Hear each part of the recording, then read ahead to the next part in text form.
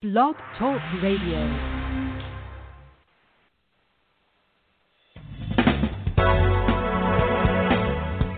Hello and welcome to Pure Hope with your host, Reverend Janice Hope Gorman. Hope is the name the angels gave Reverend Gorman. Help open planetary eyes. And that's what we hope to do on Pure Hope. Thank you for joining us.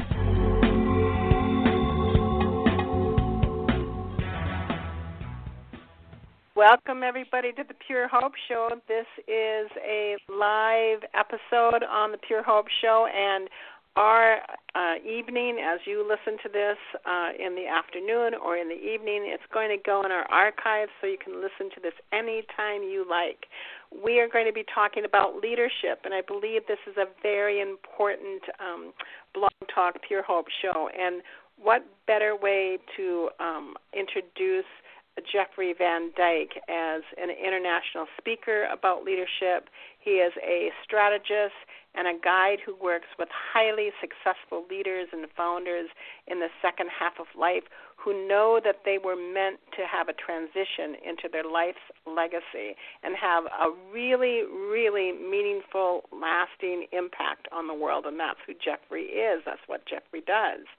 He has worked at Microsoft. Jeffrey personally designed a speaker training system to help world-changing leaders like Peter Jennings, Bill Gates, and multiple heads of state share their message more effectively with the world through online technology.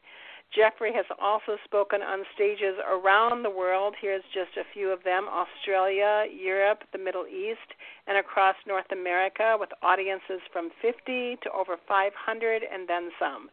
As a two-time president of the International Coach Federation in San Francisco, co-founder of both the Spiritual Marketing Quest and former CEO of Big Vision Business. His online and in-person programs have impacted hundreds of thousands of entrepreneurs, hundreds and thousands of leaders worldwide.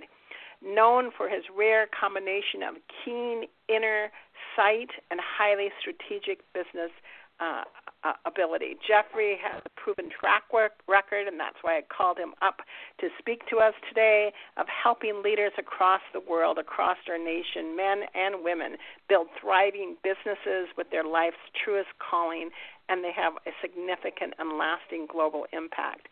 Jeffrey currently leads a distinctive monthly event series in Los Angeles to help spiritually guided celebrities, business leaders, and founders become more powerful leaders, create the work that only they can deliver to the world. He really believes that each of us has a gift to give to the world. And he believes that business is being used to evolve humanity. You very rarely hear that, and that you and I are on the forefront of that evolution. We are at a defining moment in the history of this planet, are we not? And we are stepping into a new world that none of us has ever seen before. We have the potential to create heaven on earth through the vehicles and structures that we do call our businesses, and we do call our leadership abilities and where we're leading people into. And that requires leaders like you who are listening now and I to be more diligent than ever before in staying attuned to what our unique role is in reshaping this world. It also requires us to be pragmatic as much as we are visionaries. I don't just live in a world of ideas. Jeffrey says he's committed to helping the visions of the new world take form in a way that has real and lasting impact in our world. And so this man has a change agent within him that is so incredibly strong and helps all the change agents in the world at this time. And so it is an honor as well as delight to introduce you to Jeffrey Van Dyk. Hi, Jeffrey. How are you, my dear? Hello, my dear. I'm delighted to be here. Thank you for having me. Well, I thought this was really an important subject, and you and I have talked along the way about powerful leadership, divine leadership, and divine power, And one of the things is we are witnessing right now upon the planet is this absolute change with the movement of social justice and the pandemic that has happened here, not only in our country but around the world. That so many businesses and so many leaders are in some ways sweating bullets, I believe, really, and wondering if they should restructure their organization. So I wanted you to speak a little bit about the leaders who are listening perhaps tonight and will be listening to this recording, and they're sweating bullets about what comes next. What do you think is coming next right now? I think what's coming next depends on how we show up. I don't think there is an absolute about what comes next. What I can say is that holding on to what's been isn't an option, right? Love it. So, in terms of the sweating bullets, so much of that energy is going, hey, look at what we've built. Look who we have on staff. Look at the products we sell, the services we deliver. What are we going to do with this? Is it still viable? If so, how? What's going to happen next month? What's going to happen in 6 months? What's going to happen in a year? For many years now, my guidance has continued to tell me, Jeffrey, you're here to help leaders experience a holy expression of power. You're here to help make power holy. And sometimes I hear this stuff, and it comes in, and then I go, okay, wait a minute. What the heck is holy power? And I still remember I was driving down the highway, having this conversation in my head with my guidance, and the answer just came right through. And it was, Jeffrey, holy power is the complete expression of divine truth in real time without hesitation, manipulation, or control. Holy power is the complete expression of divine truth in real time without hesitation, manipulation, or control. And I believe that if we are here to be part of where we're going, not just a remnant of what's been, the tool set that'll bring us there is that kind of power. Being in alignment with our guidance, tuning into what's wanting to happen in any moment with your staff, with your product, with your market, with your marketing, and really using spiritual guidance as a practical, everyday leadership tool. And when you ask, where are we going? Again, my answer is I don't know where we're going. I don't think any of us knows where we're going. But I do know that your best option for getting there and actually, instead of whew, I made it, right, just slid right through. But instead of just trying to get through, actually being a part of what can and wants to emerge at this time in our world, you can be part of it as a leader. And I believe that's the number one tool that's required to be a part of it. Well, I love it, on your resume and on your intro, and also we talked before the program came on, we talked about what are you doing, Jeffrey? And you said that a lot of your clients that come to you, that are attracted to you, and I believe a lot of the leaderships, new leaders that are coming out there, they are called to bring in a new story to the world for global change. And so this is going to probably be an interesting question as well. So do you think that there's an age range? Are the younger people stepping up to a calling to bring in the new story? Is it older people that are waking the heck up and bringing in the new story for global change? What do you see? Well, I think younger kids just aren't having it, right? They're like, we have inherited a bit of a shitstorm, excuse my language, right? We've inherited a a world that is falling apart, that isn't broken, that isn't going to work in general, and certainly is broken for us. Young kids, kids 30 and under, have inherited not just environmental degradation, racial injustice, stuff around gender identity or gender expression. They've also inherited the worst possible time to enter the workforce, right? So you've got the millennials who entered during 2008 and that recession, and now you got these kids trying to establish their careers and build their careers in the midst of who knows what this is going to be. And so, sometimes we demand more when we've got not a lot to lose.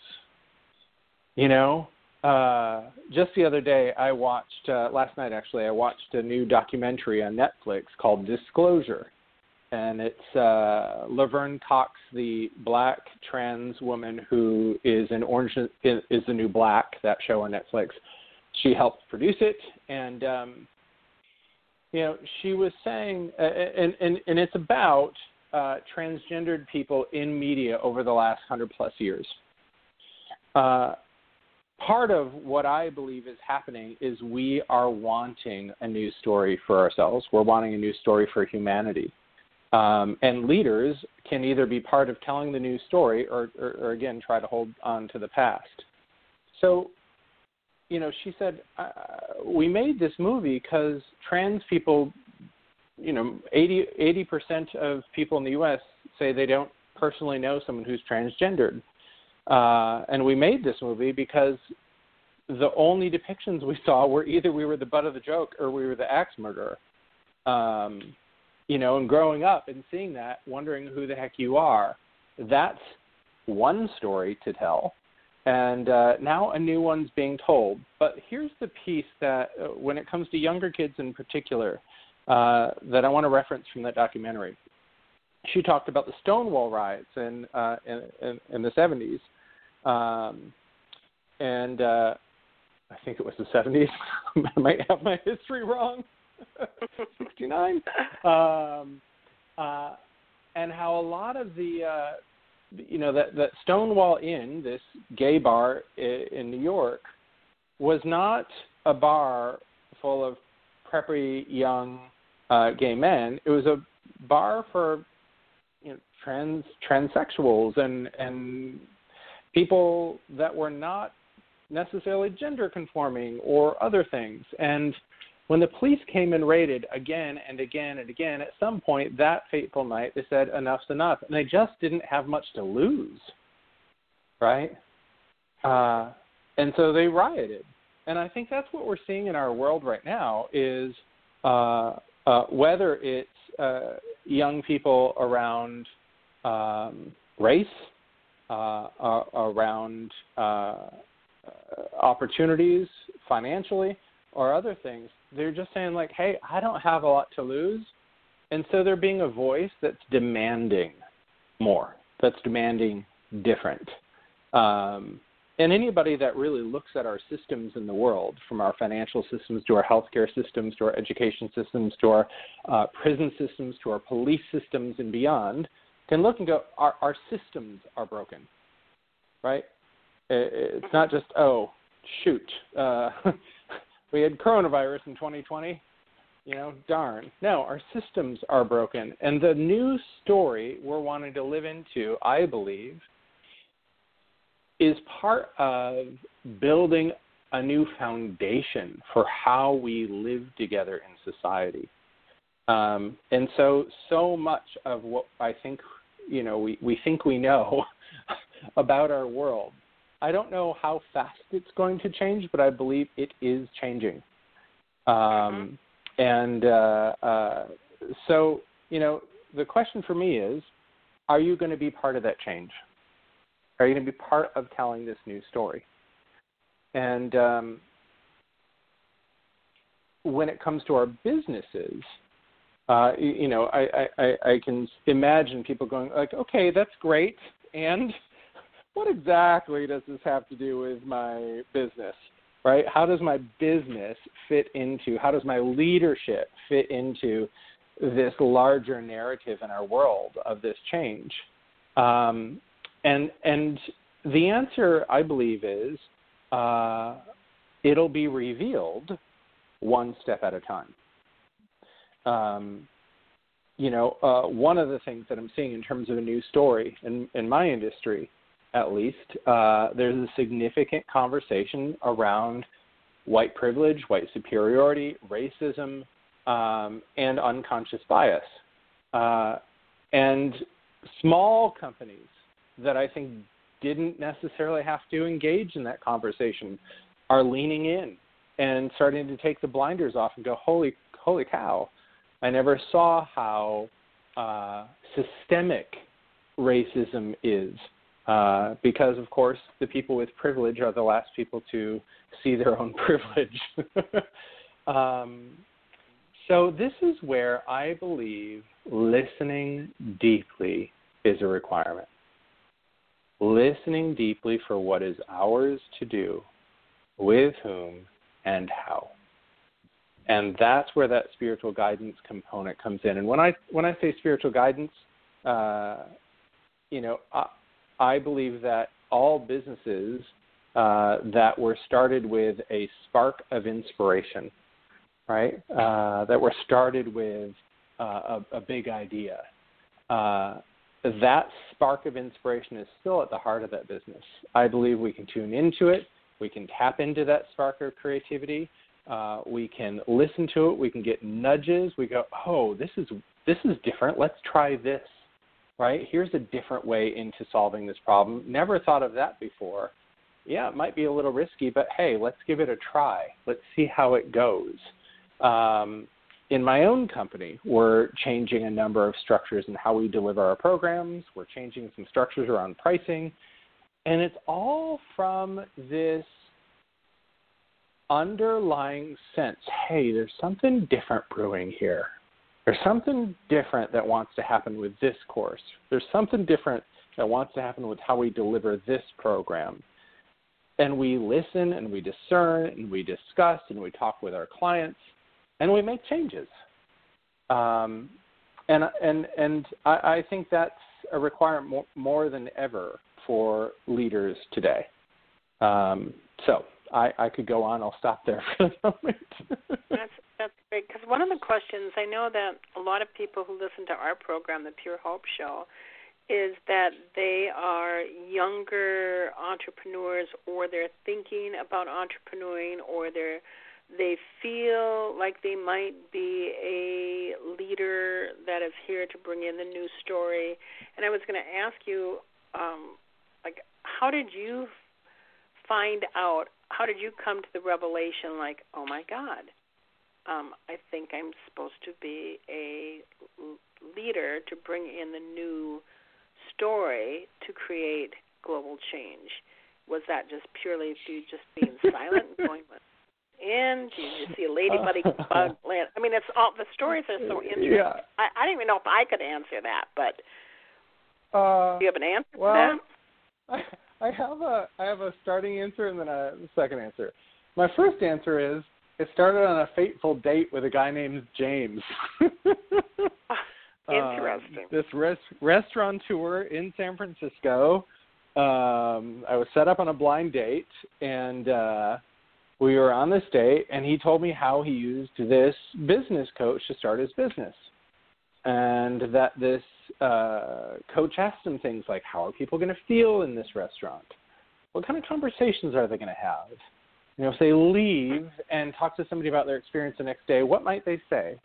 Really discerning the soul and the spirit of the restaurant first.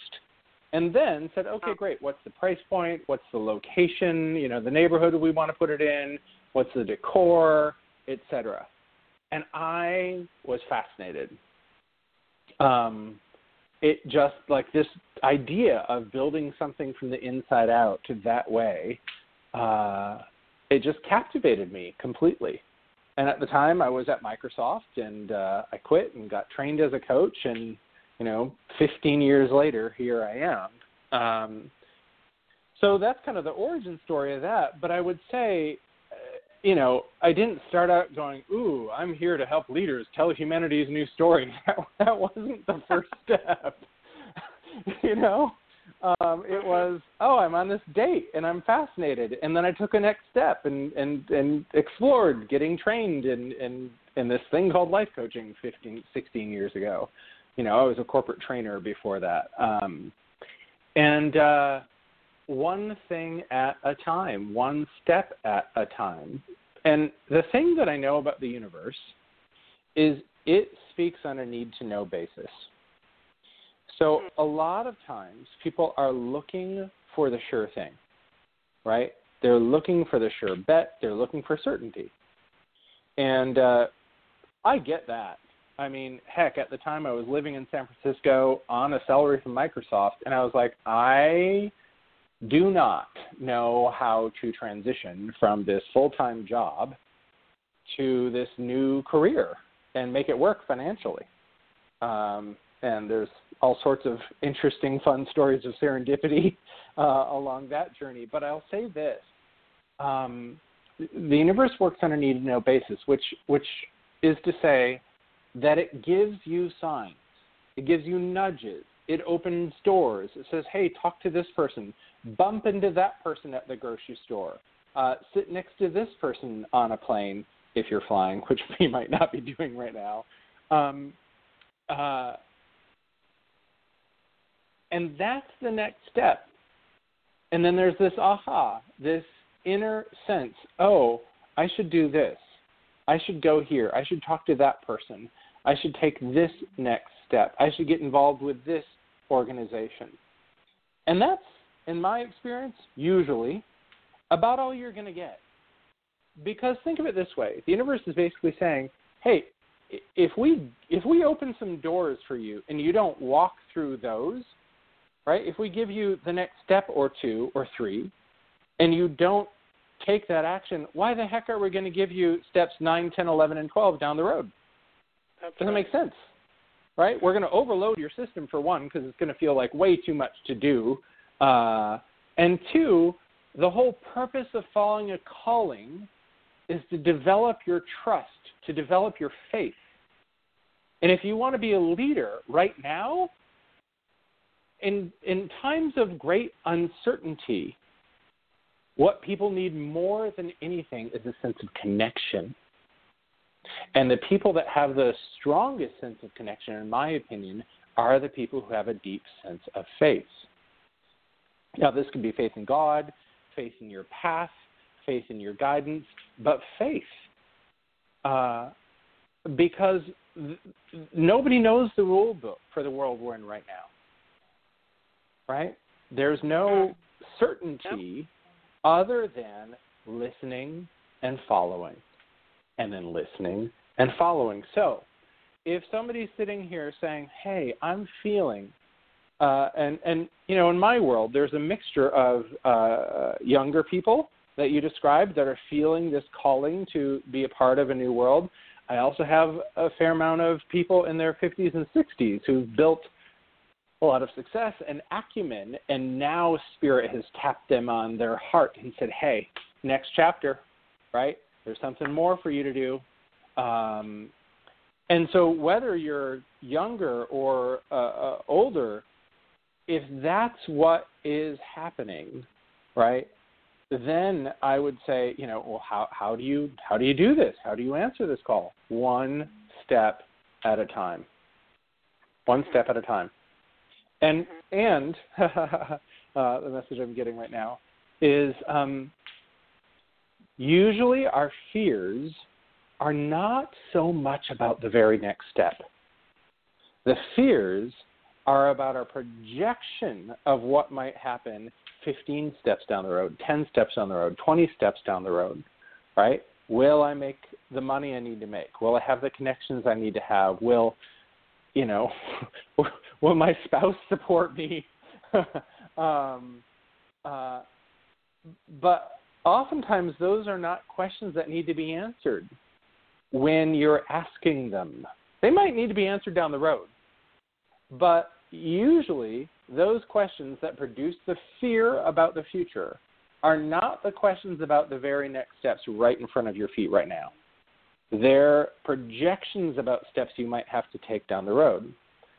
And what we forget is that as we just take the steps in front of us and build our courage and build our faith, we build our leadership and we build our capacity to do things that right now we might not be able to do. But by the time we encounter the decisions we fear having to make, the crossroads we might encounter, we will be, I guarantee it, might not be easy, but you will be the person that can absolutely navigate that landscape. And so the biggest thing I would say is take one day at a time, one step at a time, listen deeply, and just take that step and then listen again. That is really good advice. Now I'm going to ask you another I think it's a really important question because you have been with me as a guide and a student, and we've helped each other along the way. I have been lucky enough to have a husband who found it curious and difficult to watch me be a person who brings in the new story, pushing the envelope to the edge, but he has in all ways, shape, and forms, financially, emotionally, mentally, and I would say even spiritually, he has supported me going towards my dream or my vision or creating that.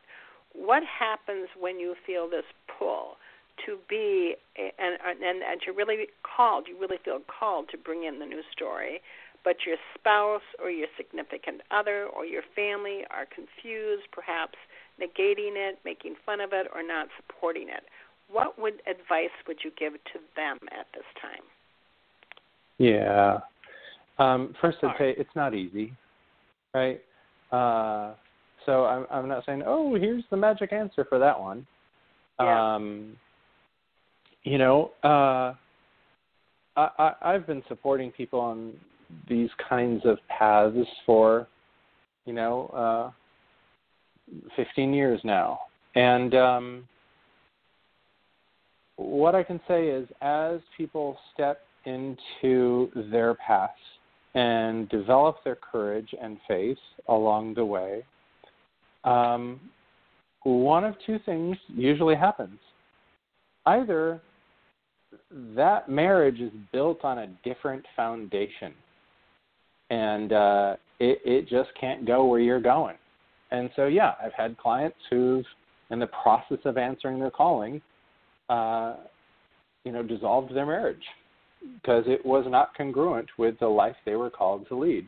And I will tell you, almost invariably, in fact, I cannot think of one example where, while incredibly difficult and painful in the process, years later when I run into them or talk to them or connect with them,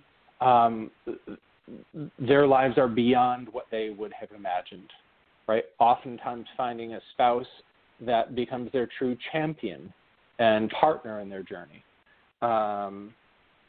And they had to lay claim to something about who they are and about their journey in the process. And that laying claim is essential.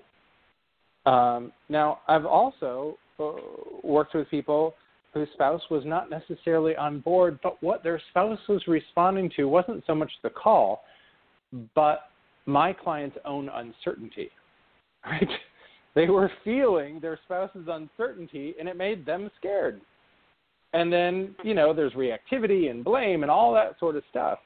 I do believe that the deeper our certainty in our path, our certainty in our call, the more we lay claim to, I know I must do this, the more the universe goes, great, we'll give you the resources to support you. And either their spouse becomes that resource or something else happens, right? Yep. I remember talking with Pete, my partner, a good number of years ago now. And I had a big event I was putting on. And I was nervous, and we were on a walk, and he just stopped me, looked me dead in the eyes, and he just said to me, Jeffrey, you must do this. You must. And he said, either you're going to soar or crash and burn. Chances are it'll be somewhere in the middle, but you must do this. And I remember a couple of days after that saying to him, I'm just so blown away that you're as committed to my calling as I am, right? Like, I've never met somebody that's as committed to my calling as I am, and he just said, no, Jeffrey, I'm not committed to your calling. I'm committed to you, and you're committed to your calling. Oh, my God, that's beautiful. Right? And for you, I see that you must do this. And that's what I hope for people, is to have their partner does not need to understand their work. Pete doesn't really totally get my work. He works he has a corporate job. He has a big, he works at a big company, has a big job. He doesn't really get my work. I was coming down here to be on this show, and Pete was like, I'm on a blog talk show today. Oh, with whom? And I told him a bit about it. He kind of looks at me. He's like, okay, have fun, right? So your partner doesn't necessarily need to get your calling. They need to get you. They need to be a champion of you and see that you must do the thing you must do. That's what I hope for people, is to have that kind of champion in their life. That is so important to hear. I hope everybody hears even just that gem and pass that gem on, because, you know my husband, Paul, and he's very pragmatic. He's very practical. And so his platform and the work that he does needs that practicality and that pragmatic. And so then he meets me, who lives in spirit world, and hears the inner voice and the outer voices of our angels and guides. And he says, so what do you do again? Who are you? Mm-hmm. And so I belong to the spirit world, and he is the pragmatic, practical man. And you hit the nail on the head when you said he has been my biggest champion in my life. And it wasn't that he was championing necessarily my mission, but he was championing me because he believed in me, he trusted me, and he loved me. And I think that is the ticket for success, really. Yeah. That's just to stay on this for one more moment, when I met Pete, I was uncertain. My mind was uncertain, let me say that. Pete was not like people I had normally dated. He wasn't overtly on a spiritual path. He, like I said, worked a corporate job, had a pretty, traditional life in many ways. And every time we'd go on a date, I'd drive home or I'd hang up from a phone call, and I'd just have this big old smile on my face.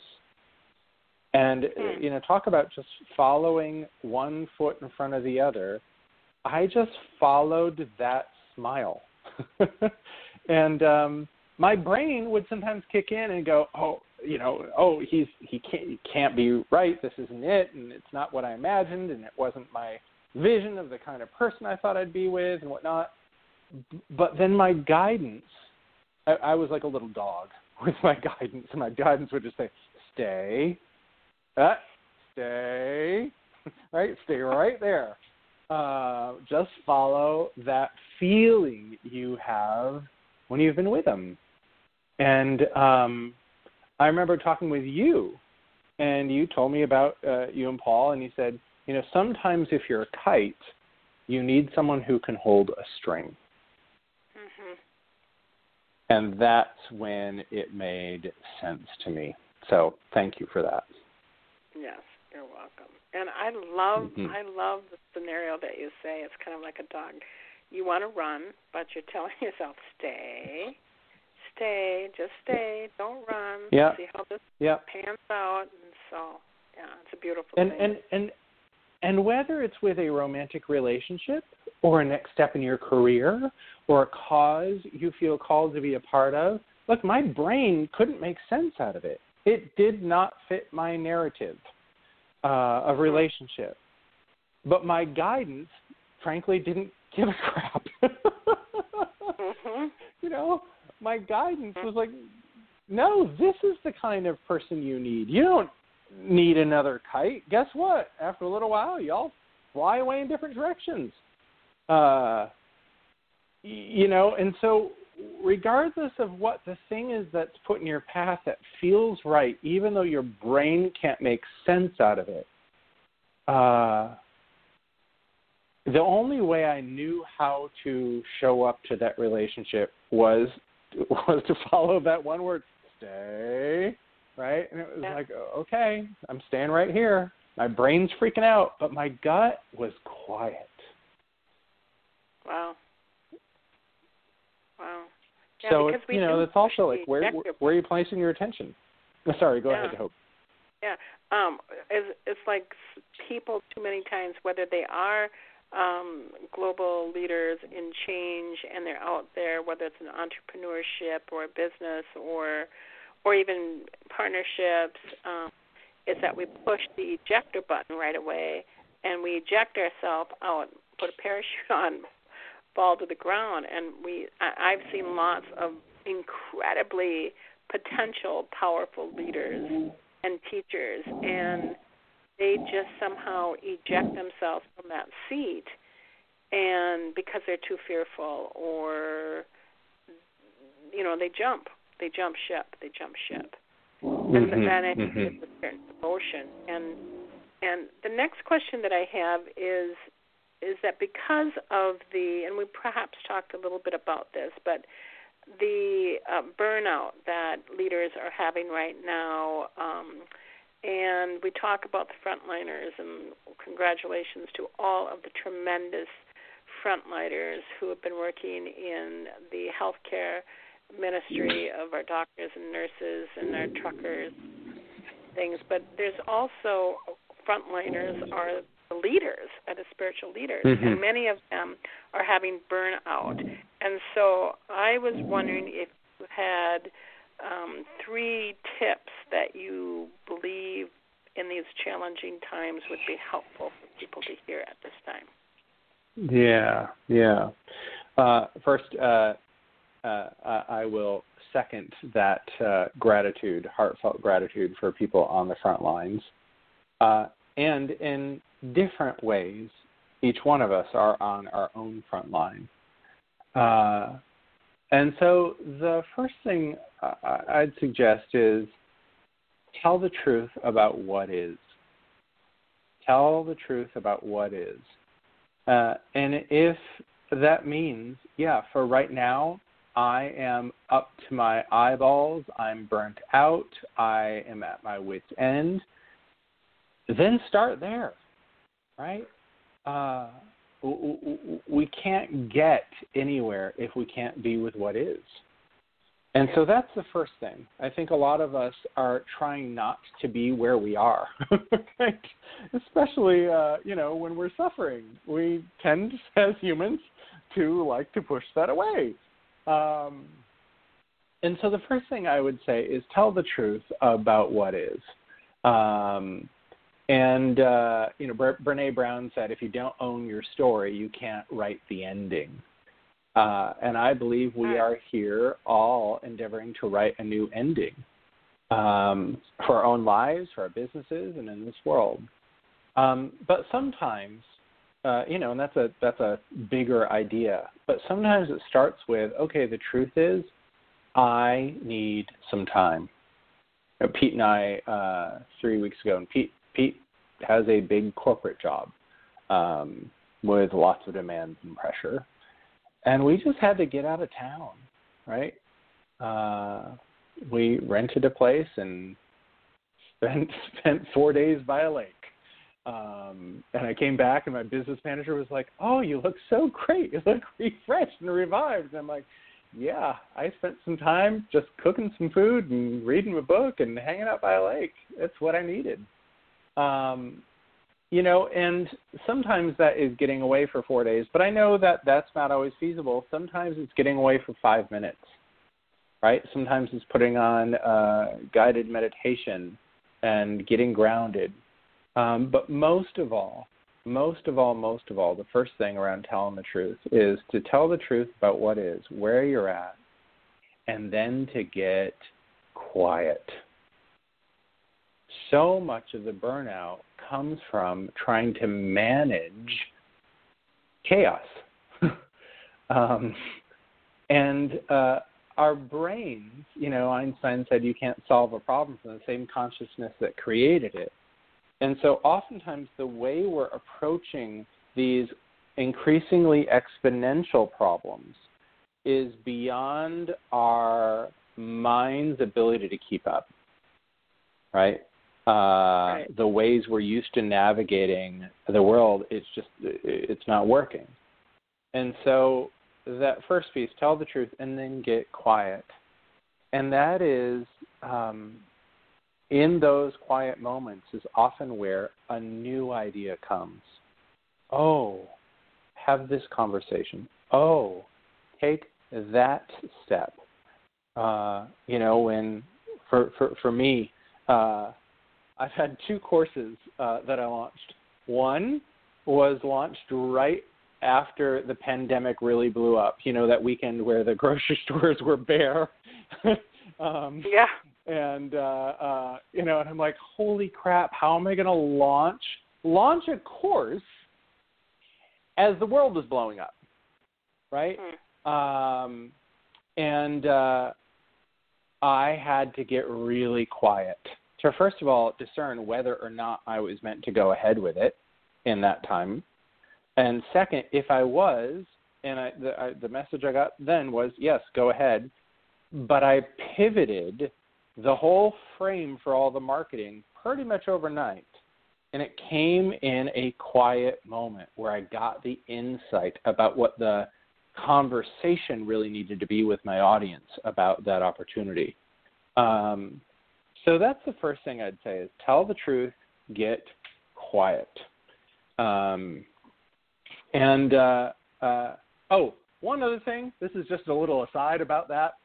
I would also encourage people to go on rants if needed.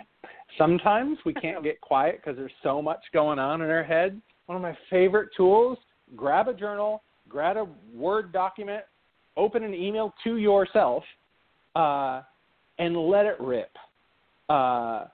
Set a timer for 10 minutes and just go on a rant. And after that 10 minutes is done, take the piece of paper and tear it up or throw it away or delete the document. Don't keep it. Don't show it to anybody. Don't email it to anybody. This is just for you to get the sludge out of the way. And then sit and be quiet for another 10 minutes and see what shows up. So that's the tip or tool I'd recommend around that one. That's great. I have 2 others, but if there's anything you want to share on that, go ahead. No, I think that burnout people are afraid to say I'm burnt out, especially if they are leaders, because oh my God, you're a leader, you can't be burnt out, and I think that's when you say tell the truth of what is. Yep. And if you're a leader, the most powerful thing you can do is make it safe for the people you lead to tell the truth and lead by example. Yes. So that's the first thing. The second thing I'd say is partner with your guidance. So often folks that are on a spiritual path, I find they're not really partners with their guidance. They more like date their guidance. And here's what I mean by that. We tune in, right? And we get a calling or an aha or an insight. And we go, ooh, look what I just heard. Look what I got. And we're a little high for a minute. And then we basically unplug from our guidance and say, thanks very much. I'll take it from here. And we try to move ahead. Oh, I got this thing that I'm here to do. Here's my calling. Here's what I'm up to. But we use our own will to try to shove it into existence once we get the download about the thing. That is not partnership, right? Partnership is I'm staying in relationship, staying in dialogue with my inner guidance as I execute on an idea. Oh, what should I do today? What's my next step? Who should I talk to here, right? And staying in partnership. This is not subservience. I believe this is a really different way to be in relationship with spiritual guidance, to say, oh, we're partners in this thing, and to treat it as such. And, you know, whether you are in that dialogue in your quiet moments, or one of the things that works well for a lot of my clients is a type of journaling called active imagination. It's based on a tool Carl Jung developed. But the way I teach it is you basically get a piece of paper out again, or a journal or whatever, and you write back and forth with your guidance. And the trick on this one is, this is not straight journaling. This is where you label each voice. So if I were doing this with my guidance, I would label J for Jeffrey, and I'd say, hi, Spirit, I'm preparing to be on the Pure Hope show today. What should I really know before I go in? What state do you want my heart to be in as I show up to this conversation? And then S for Spirit, that's what I call my guidance. And then I just wait for an answer, and I write whatever comes, right? And I go, oh, that's so interesting. Tell me more. And then S, and I let flow whatever comes next. And I'm in this dialogue with my guidance. I do this around business decisions. I do this in how to manage my team members. I do this in preparing for talks like this. I do this around pretty much everything I do in my business. And, I have a client right now who's owner of a big hotel chain, which is an incredibly difficult business to be in right now. And have taught him and his team to do this as a team. And he said, Jeffrey, it's amazing. We'll have a discussion. We'll not know where to go. We'll all take 5 minutes, get quiet, do this. We'll report in on what we learned. And almost invariably, we all got basically the same thing. He said our decision-making is so streamlined. Our team is tighter than it's ever been. And he's like, I don't know what we would do in these wild times if we didn't have a tool like this to actually connect with a collective source of guidance that can support us all. So that's the second thing I would say is partner with your guidance. If you want to lead right now, be a partner. Love it. I just love it. I told somebody that today when I was doing a reading session with them, is that are your guides, as well as your inner wisdom, are they just an acquaintance to you? Or are you having a love affair with them where you are really partnering up with that? Acquaintances is that you meet somebody and you say, well, it's been wonderful to meet your acquaintance, and then you might never see them again. And just as you had said, some people believe that's partnership with their divine guidance, and it is not. It's just that they're using it as an acquaintance. It was once an acquaintance, every once in a while it's an acquaintance. But to really be dynamic, you have to have almost like a love affair with that inner guidance and the guidance that is around us at this time. Sometimes when I talk about this, I say, a la Lionel Richie, are you a part-time lover or are you a full-time partner? Right? Love it. Yeah. And, it is like a love affair. Absolutely. Yeah. So here's the last thing I would say, and this is not words of comfort. This is us talking about leadership with leaders, to leaders. Use your voice. Use your voice, use your voice, use your voice, use your voice, use your voice. Leaders are people with platforms. Leaders are people whom others follow. When I moved to Los Angeles after many years in San Francisco, I'll never forget this drive on the 101 between SF and LA. And if you know anything about people in San Francisco, they hate Los Angeles. They totally dog it. And I'm like, why am I feeling called to move to Los Angeles? So weird. I love food and wine, and San Francisco is a great city for that. Anyway, I heard this message loud and clear, and it said, Jeffrey, every city brokers a different form of power. D.C., political power. New York, financial power. Silicon Valley, the power of technology. L.A. is the power of story. In the beginning was the Word, and the Word was made flesh. We create with the stories we tell. If we want to build a building, we dream it up first. Oh, I'm thinking of a building that looks like this, and it's going to have these kind of windows and this kind of vaulted ceiling. And then we go and we talk to an architect, and they draw it up and say, oh, does it look like this? And we go back and forth. And then after a while, we agree on the plans, and we take it to a builder, and guess what? Sometime later, there it is. And it started with a story. It started with a story we told. And I believe that as leaders, we are here to help tell humanity's new story. And this is happening all around the world. Pete, my partner, who works in the world of corporate marketing, was at the American ANAs, the American National Advertisers, I don't know, the ANAs, but it's all the big, like, the chief marketing officers from Procter & Gamble and Clorox and all these big companies. And the CMO from P&G, Procter & Gamble, did a keynote and said, hey, we are doing a bad job of representing the women we sell to in our imagery and in our marketing. And he partnered with the ANAs, with this national association, to create a campaign called the See Her campaign, which is expanding the vision of women in advertising around race, around ethnicity, around body type, and beyond. And the next year, they expanded it to a campaign called See All.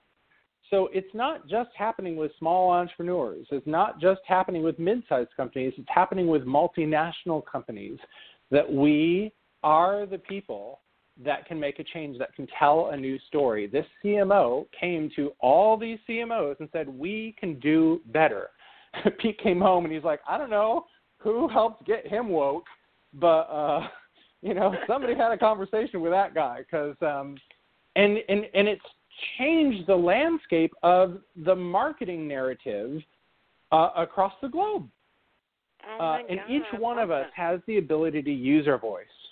So that's the last thing I would say is use your platform, use your voice, be bold, take risks, and tell a new story. That is great. That is great. I doing another Zoom, doing another class, whatever I was on, I talked about the mechanics of words, and that words are that if you have a word and you use that word, it has the mechanics that indeed, when you just said includes all, the mechanics of that word and those words superglued together creates an inclusiveness that does indeed vibrate out even beyond whatever they're selling, whatever they're producing, whatever they're providing.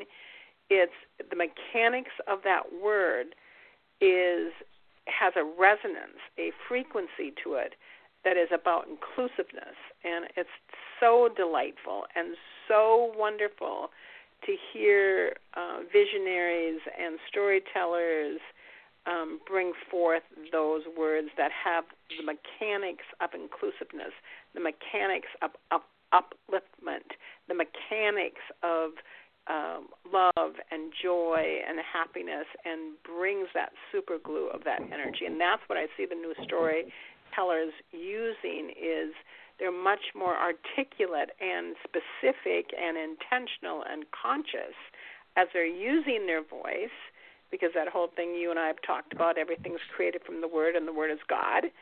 The mechanics of those words are powerful. Words are powerful. So yeah, I think that's wonderful. Absolutely. Yeah. Amen to that. That's what I say. So, amen to that.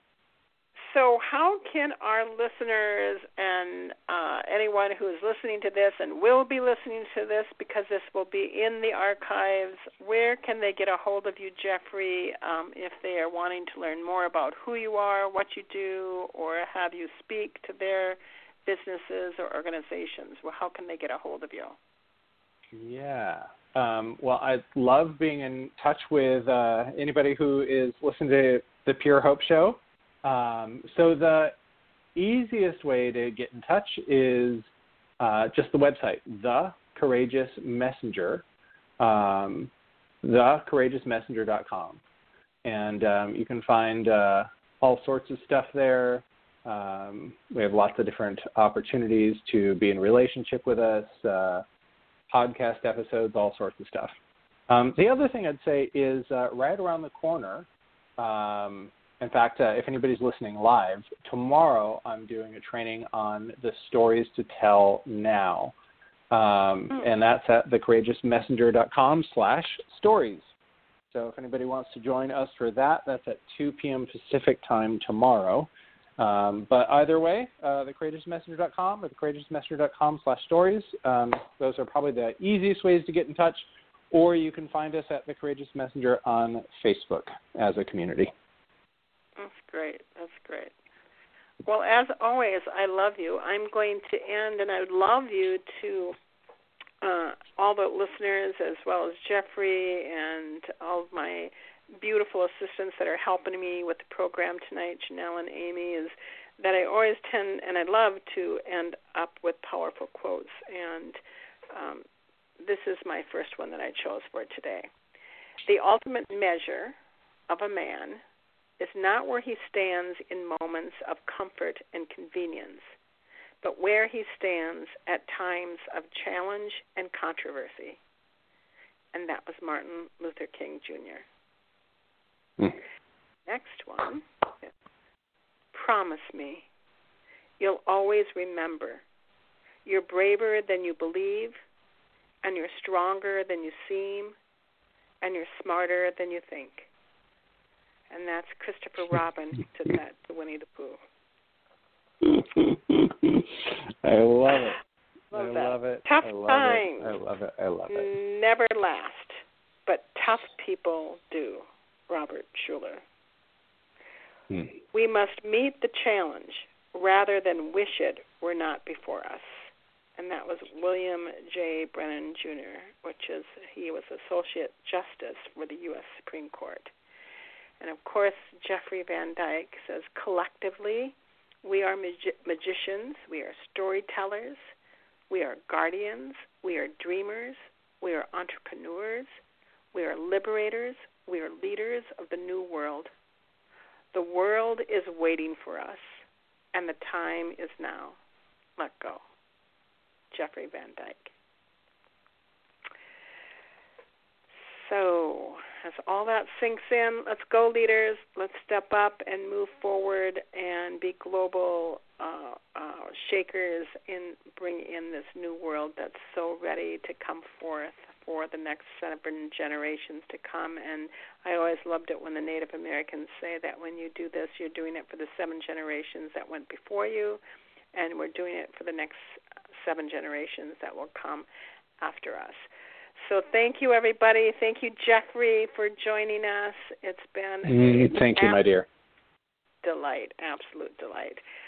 Always we meet on the last Tuesday of every month, and so join us next month where we'll be having a dynamic conversation such as this as well.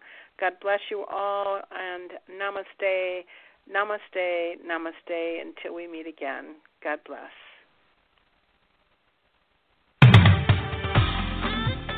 Thank you for tuning in to Pure Hope by Reverend Janice Hope Gorman. And until next time, remember that true greatness consists in being great in the little things. Be kind, be gentle, be loving, be true.